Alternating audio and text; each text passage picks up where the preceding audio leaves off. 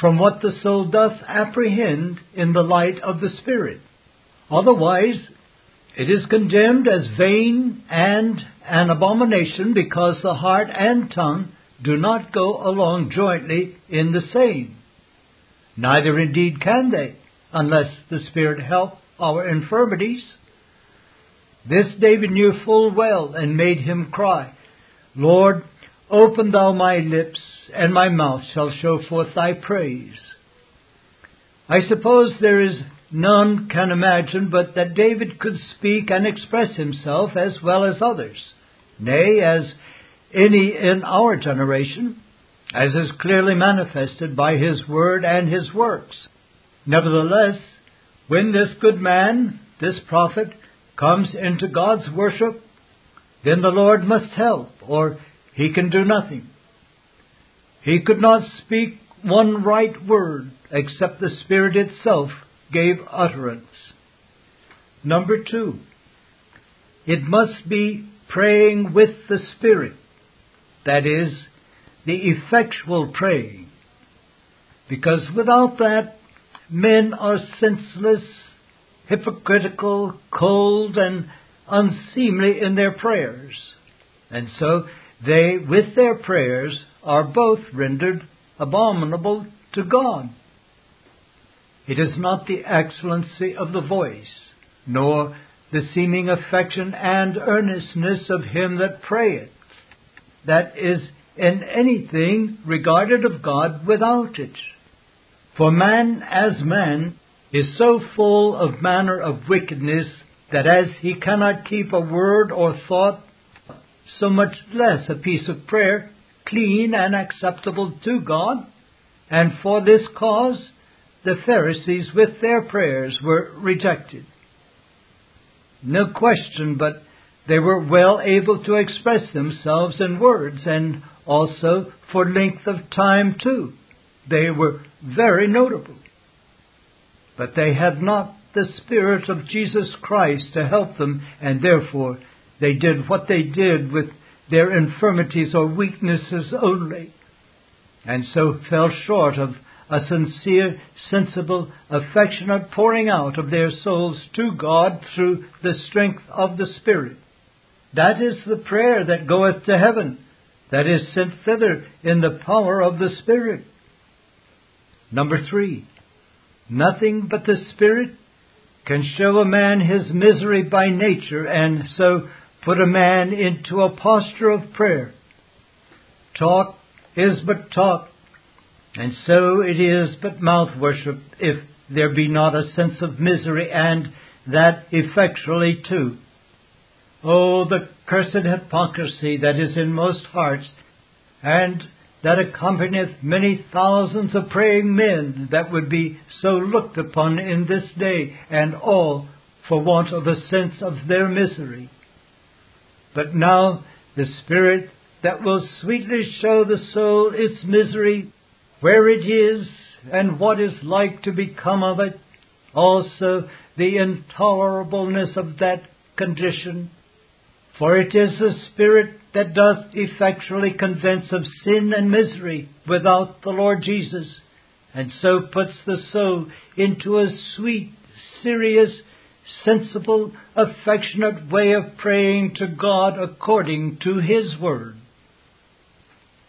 Number 4, if men did see their sins, yet without the help of the Spirit they would not pray, for they would run away from God with Cain and Judas, and utterly despair of mercy, were it not for the Spirit.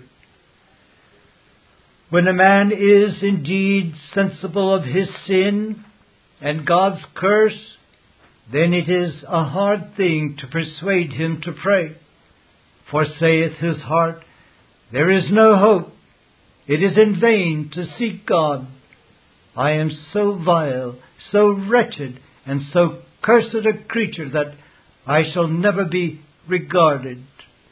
Now here comes the Spirit, and stayeth the soul, helpeth it to hold up its face to God by letting into the heart some small sense of mercy to encourage it to God.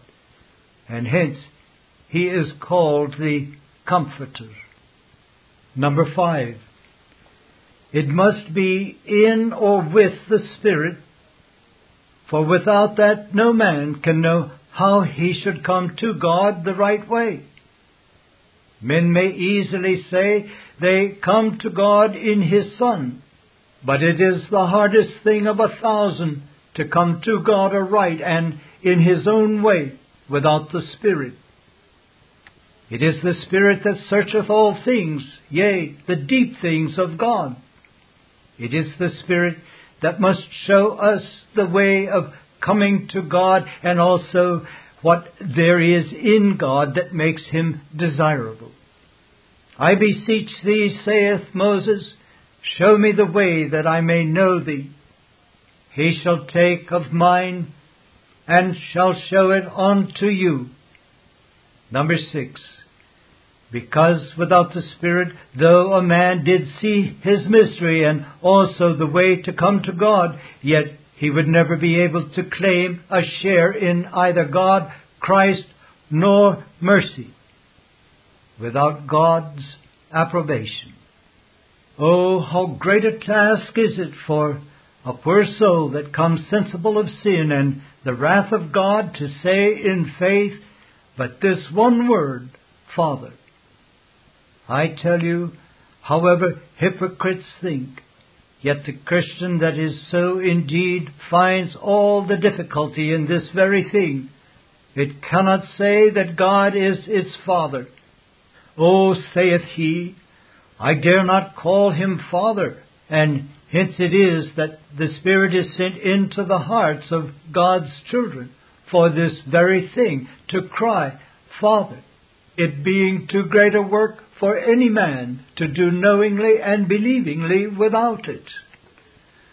When I say knowingly, I mean knowing what it is to be a child of God and to be born again. And when I say believingly, I mean for the soul to believe, and that from good experience, that the work of grace is wrought within him. This is the right calling of God, Father, and not as many do, to say in a babbling way the Lord's Prayer, as it lieth in the words of the book. Here is the life of prayer, when a man, being made sensible of sin and how to come to the Lord for mercy, he comes, I say, in the strength of the Spirit, and crieth, Father. That one word spoken in faith is better than 1,000 prayers, as men call them, written and read in a formal, cold, lukewarm way. Oh, how far short are they of being sensible of this, who count it enough to teach themselves and their children to say the Lord's Prayer, the Creed, and so forth, when, as God knows, they are senseless of themselves, their misery, or what it is to be brought to God through Christ. Ah, poor soul, study your misery and cry to God to show you your blindness and ignorance before you be too rife in calling God your Father, or learn your children so to say. And know that to say God is your Father in a way of prayer without an experience of the work of grace on your souls is to say you are Jews and are not, and so do lie. Give me leave a little to reason with thee. It may be thy great prayer is to say, Our Father which art in heaven, and so forth. Dost thou know the meaning of the very first words of this verse? Art thou truly born again? Hast thou received the Spirit of adoption? Dost thou see thyself in Christ, and canst thou come to God as a member of Him? Or art thou ignorant of these things, and yet darest say, Our Father? Is not the devil thy father?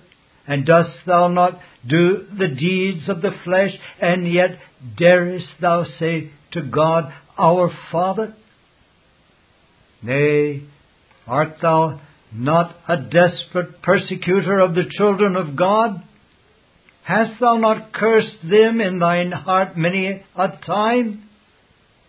And yet, out of thy blasphemous throat, thou sufferest these words to come, even our Father. He is their father whom thou hatest.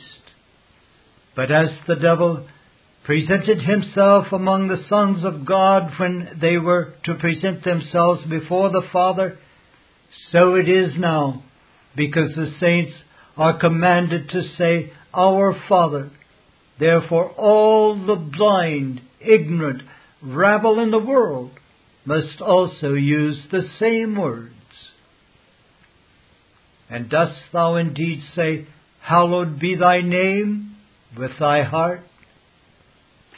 Dost thou study by all honest and lawful ways to advance the name, holiness, and majesty of God?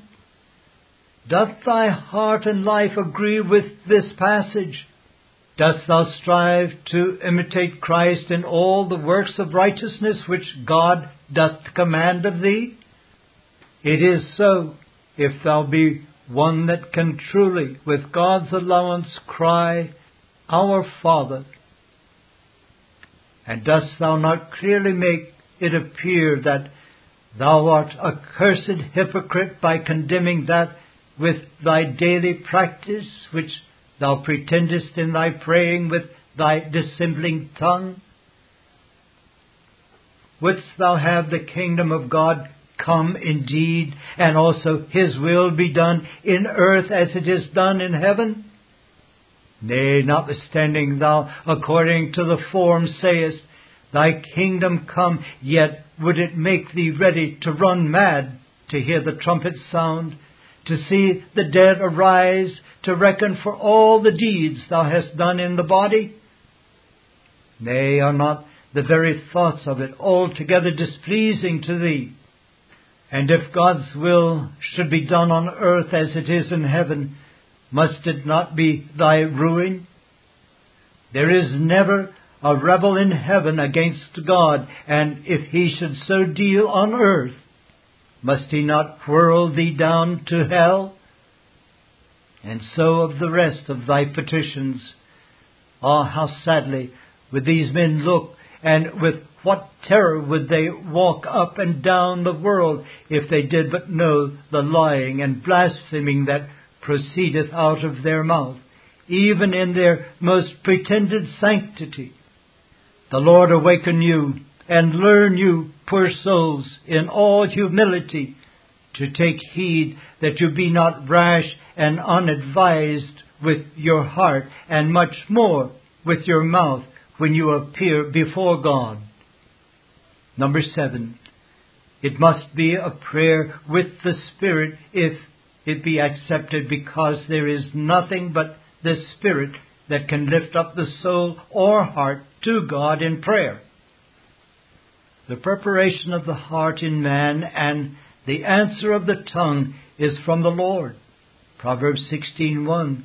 That is, in every work for God, and especially in prayer, if the heart run with the tongue, it must be prepared by the Spirit of God. Indeed, the tongue is very apt of itself to run without either fear or wisdom. But when it is the answer of the heart, and that such an heart as is prepared by the Spirit of God, then it speaks so as God commands and doth desire. They are mighty words of David, where he saith that he lifteth his heart and his soul to God.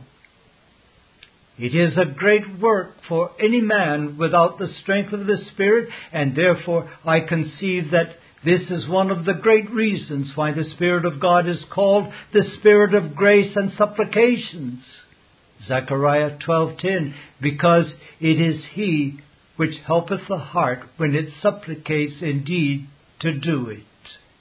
And therefore saith Paul, praying always with all prayer and supplication in the Spirit, Ephesians 6:18, and I will pray with the Spirit. 1 Corinthians 14:15. Prayer, unless the heart be in it, is like a sound without life, and an heart, unless it be lifted up of the Spirit, will never pray to God. Number 8. As the heart must be lifted up by the Spirit if it pray aright, so also must it be held by the Spirit when it is up, if it continue to pray aright. I do not know what or how it is with others' hearts, whether they be lifted up by the Spirit of God and so continued or no. But this I am sure of. First, it is impossible that all the prayer books that men have made in the world should lift up or prepare the hearts. That is the work of the great God Himself. And second, I am sure that they are as far from keeping it up when it is up. And indeed here is the life of prayer, to have the heart kept with God in the duty. It was a great matter for Moses to keep his hands lifted up to God in prayer, but how much more then to keep the heart up? The want of this is that which God complains of, that they draw nigh unto Him with their mouth and honor Him with their lips, but their hearts are far from Him. Matthew 15:8. And verily, may I but speak my own experience, and from that tell you the difficulty of praying to God as I ought. It is enough to make you poor, blind, carnal men to entertain strange thoughts of me. For as for my heart, when I go to pray, I find it loath to go to God, and when it is with Him, so loath to stay with Him that many times I am forced in my prayers first to beg of God that He would take my heart and set it on Himself in Christ, and when it is there, that He would keep it there. Nay, many times I know not what to pray for. I am so blind, nor how to pray. I am so ignorant. Only blessed be grace, the Spirit helps our infirmities. Oh, the starting holes that the heart hath in times of prayer. None knows how many byways the heart hath, and back lanes to slip away from the presence of God. How much pride also, if enabled with expressions. How much hypocrisy, if before others. And how little conscience is there made of prayer between God and the soul in secret, unless the spirit of supplication be there to help. When the Spirit gets into the heart, then there is prayer indeed, and not till then. Number 9. The soul that doth rightly pray, it must be in and with the help and strength of the Spirit, because it is impossible that a man should express himself in prayer without it. When I say it is impossible for a man to express himself in prayer without it, I mean that it is impossible that the heart, in a sincere and sensible, affectionate way, should pour out itself before God with those groans and sighs that come from a truly praying heart without the assistance of the Spirit. It is not the mouth that is the main thing to be looked at in prayer, but whether the heart be so full of affection and earnestness in prayer with God that it is impossible to express their sense and desire. For then a man yearns indeed when his desires are so strong, many and mighty, that all the words, tears and groans that can come from the heart cannot utter them. A man that truly prays one prayer shall afterward never be able to express with his mouth or pen the unutterable desires, sense, affection, and longing that went to God in that prayer. The best prayers have often more groans than words, and those words that it hath are but a lean and shallow representation of the heart, life, and spirit of that prayer. You do not find any words of prayer that we read of come out of the mouth of Moses when he was gone out of Egypt and was followed by Pharaoh, and yet he made heaven ring again with his cry. But it was the inexpressible and unsearchable groans and cryings of his soul in and with the Spirit. God is the God of Spirit, and His eyes look further than at the outside of any duty whatsoever. The nearer a man comes in any work that God commands him to the doing of it according to His will, so much the more hard and difficult it is. And the reason is because man as man is not able to do it. But prayer, as aforesaid, is not only a duty, but one of the most eminent duties, and therefore so much the more difficult. Number 10, it must be with the Spirit, or else there will be a failing in the act itself. So there will be a failing, yea, a fainting in the prosecution of the work. Prayer is an ordinance of God that must continue with the soul so long as it is on this side glory. But as I said before, it is not possible for a man to get up his heart to God in prayer, so it is as difficult to keep it there without the assistance of the Spirit. And if so, then for a man to continue some time in prayer with God, it must of necessity be with the Spirit. Christ tells us that men ought always to pray and not to faint. And again tells us that this is one definition of a hypocrite, that either he will not continue in prayer, or else if he do, it will not be in the power that is in the spirit of prayer, but in the form or a pretense only. It is the easiest thing of 100 to fall from the power to the form, but it is the hardest thing of many to keep in the life, spirit, and power of any one duty, especially prayer. That is such a work that a man without the help of the Spirit cannot so much as pray once, much less continue. Jacob did not only begin, but held to it. I will not let thee go, except thou bless me. Genesis 32:26. So did the rest of the godly. But this could not be without the spirit of prayer. It is by one Spirit that we have access unto the Father. Ephesians 2:18. That same is a remarkable place in Jude, when He stirreth up the saints by the judgment of God upon the wicked, to stand fast and continue to hold out in the faith of the gospel as one excellent means thereto, without which He knew they would never be able to do it. Saith He, building up yourselves on the most holy faith, praying in the Holy Spirit. Verse 20. As if He had said, brethren, as eternal life is laid up for the persons which hold out only, so you cannot hold out unless you continue praying in the Spirit.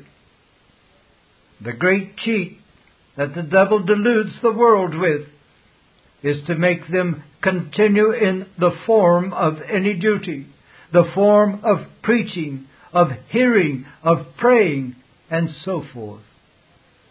These are they that have a form of godliness, but deny the power thereof. From such turn away. 2 Timothy 3:5. John Bunyan, 1660. God willing, to be continued in the May studies. Study number 6. The eye of faith. I have heard of thee by the hearing of the ear, but now mine eye seeth thee. Job 42:5. What did Job signify by this? Obviously, his words were not to be understood literally. No, by employing a common figure of speech, he meant that the mists of unbelief, occasioned by self-righteousness, had now been dispelled, and faith perceived the being of God as a glorious and living reality. Mine eyes are ever toward the Lord, Psalm 25:15, by which is meant that his faith was constantly in exercise. Of Moses it is said that he endured as seeing him who is invisible. Hebrews 11:27, that is, his heart was sustained through faith's being occupied with the mighty God. Faith is frequently represented in Scripture under the metaphor of bodily sight. Our Lord said of the great patriarch, "Your father Abraham rejoiced to see my day, and he saw it and was glad." John 8:56, meaning that his faith looked forward to the day of Christ's humiliation and exaltation. Paul was commissioned unto the Gentiles to open their eyes, to turn them from darkness to light, and from the power of Satan unto God. Acts 26:18. Or, in other words, to be the divine instrument of their conversion through preaching to them the word of faith. To some of his erring children he wrote, "O foolish Galatians, who hath bewitched you that ye should not obey the truth, before whose eyes Jesus Christ hath been evidently, plainly set forth, crucified among you." Galatians 3:1. Now what we wish to point out in this article is that when Scripture speaks of faith under the notion of bodily sight, its writers were doing something more than availing themselves of a pertinent and suitable figure of speech. The author of Scripture is the one who first formed the eye, that marvelous organ of vision, and without a shadow of doubt, he so fashioned it as to strikingly adumbrate in the visible that which now plays so prominent a part in the Christian's dealings with the invisible. Everything in the material world shadows forth some great reality in the spiritual realm, as we should perceive had we but sufficient wisdom to discern the fact. A wide field is here open for observation and meditation, but we shall now confine ourselves to a single example, namely, the eye of the body as it symbolizes the faith of the heart. First, the eye is a passive organ. The eye does not send out a light from itself, nor does it give anything unto the objects it beholds. What can the eye communicate to the sun, moon, and stars when it gazes upon them? No, the eye merely receives the print or image of them into the mind, on the retina, which is then transmitted to the brain, without adding anything to them. Just so is it with faith. It gives nothing unto God or to what it beholds in the word of His grace. It simply receives or takes them into the heart as they are presented to the soul's view in the light of the divine revelation. What did the bitten Israelites communicate unto the brazen serpent when they looked unto it and were healed? As little do we add unto Christ when we look unto Him and are saved. Isaiah 45:22. Second, the eye is a directing organ. The man that has the light of day and his eyes open can see his way and is not so likely to stumble into ditches or fall into a precipice as a blind man or one who walks at night time. So it is with faith. The way of the wicked is as darkness. They know not at what they stumble. But the path of the just is as the shining light that shineth more and more unto the perfect day. Proverbs 4:19 and 18. Of Christians it is said that we walk by faith, not by sight. 2 Corinthians 5:7. By looking off unto Jesus, faith viewing our exemplar, we are enabled to run the race which is set before us. Third, the eye is a very quick organ, taking up things at a great distance. Within a fraction of a moment, I can turn my gaze from things lying on the ground and focus it upon the mountains which are many miles away, nay more. I can look away altogether from the things of earth and mount up among the stars, and in a second view the entire expanse of the heavens. What an optical marvel is that! Equally wonderful is the power of faith. It is indeed a quick-sighted grace, taking up things at a great distance, as the faith of the patriarchs did, who saw the things promised afar off. Hebrews 11:13.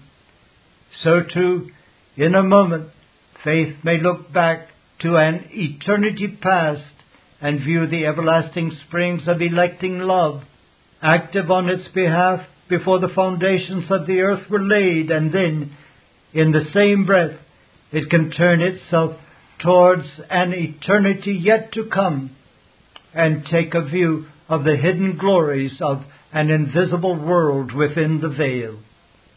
Fourth, the eye, though it be little, is a very capacious organ. The man that has the light of day and has his eyes open may see all that comes with the range of his vision. He may look around and see things behind, forward, and view things ahead, downward upon the waters in a well or a stream at the bottom of a deep ravine, upwards and gaze upon bodies in the distant heavens. So it is with faith. It extends itself onto everything that lies within the vast compass of God's Word. It takes knowledge of things in the distant past. It also apprehends things that are yet to come. It looks into hell and penetrates into heaven. It is able to discern the vanity of the world all around us. It is true that there may be a genuine faith that takes in but little of the light of divine revelation at first. Yet here again, the earthly adumbration accurately shadows forth this spiritual truth. The eye of an infant takes in the light and perceives external objects, but with a good deal of weakness and confusion, until, as it grows more, its vision extends further and further. So it is with the eye of faith. At first, the light of spiritual knowledge is but dim. The babe in Christ is unable to see afar off. But as faith grows, it takes in more of God, more of Christ, more of things above. It wades deeper and deeper into the divine mysteries until it comes at length to be swallowed up in open vision. John 17:24. Fifth, the eye is a very assuring faculty. Of the 5 bodily senses, this is the most convincing. What are we more sure of than what we see with our eyes? Some fools may seek to persuade themselves that matter is a mental delusion, but no one in his right mind will believe them. If a man sees the sun shining in the heavens, he knows that it is day. In like manner, faith is a grace which carries in its very nature a great deal of certainty. Now faith is the substance of things hoped for, the evidence of things not seen. Hebrews 11:1. Skeptics may deny the divine inspiration of the Scriptures, but when the eye of faith has gazed upon its supernatural beauties, the point is settled once for all. Others may regard the Christ of God as a pious myth, but once the saint has really beheld the Lamb of God, it can say, "I know that my Redeemer liveth." 6. The eye is an impressing organ. What we see leaves an impression upon our minds. That is why we need to pray often, "Turn away mine eyes from beholding vanity." Psalm 119:37. That is why the prophet declared, "Mine eye affecteth mine heart." Lamentations 3:51. If a man looks steadily at the sun for a few moments, an impression of the sun is left in his eye, even though he turn his eyes away from it or shut them. In like manner, real faith leaves an impression of the Son of Righteousness upon the heart. They looked unto him and were lightened. Psalm 34:5. Even more definite is 2 Corinthians 3:18. But we all with open face, beholding as in a glass the glory of the Lord, are changed into the same image from glory to glory as by the Spirit of the Lord. As the mighty power of Christ will in a coming day transform the bodies of His people from mortality to life and from dishonor to glory, so also does the Holy Spirit now exert a moral transforming power on the character of those who are His, and that by calling faith into exercise, the activity of which more and more conforms the soul to the image of God's Son. 7. The eye is a wondrous organ. Those who are competent to express an opinion affirm that this particular member is the most curious and remarkable of any part of the human body. There is much of the wisdom and power of the Creator to be discovered in the formation of the visive faculty. So too, faith is a grace that is curiously and wondrously wrought in the soul. There is more of the wisdom and power of the divine workman discovered in the formation of the grace of faith than in any other part of the new creature. Thus we read of the work of faith with power, 2 Thessalonians 1:11. Yea, that the same exceeding great and mighty power which was put forth by God in the raising of Christ from the dead is exerted upon and within them that believe. Ephesians 1:19. 8. The eye of the body is a very tender thing. It is soon hurt and easily damaged. A very tiny cinder will cause pain and make it weep. And it is very striking to note that that is the very way to recovery. It weeps out the dust or mote that gets into it. So too, faith is a most delicate grace, thriving best in a pure conscience. Hence, the Apostle speaks of holding the mystery of the faith in a pure conscience, 1 Timothy 3:9. The lively actings of faith are soon marred by the dust of sin, or by the vanities of the world getting into the heart where it is seated. And wherever true faith is, if it be hurt by sin, it vents itself in a way of godly sorrow. Arthur Pink. For most of this study, we are indebted to a sermon preached by Ebenezer Erskine in 1740. This concludes the April studies. This Reformation audio track is a production of Still Waters Revival Books. SWRB makes thousands of classic Reformation resources available, free and for sale, in audio, video, and printed formats. Our many free resources, as well as our complete mail-order catalog, containing thousands of classic and contemporary Puritan and Reformed books, tapes, and videos at great discounts, is on the web at www.swrb.com. We can also be reached by email at swrb@swrb.com, by phone at 780-450-3730, by fax at 780-468-1096, or by mail at 4710-37A Avenue, Edmonton, that's Edmonton, Alberta, abbreviated capital A, capital B, Canada, T6L3T5. You may also request a free printed catalog.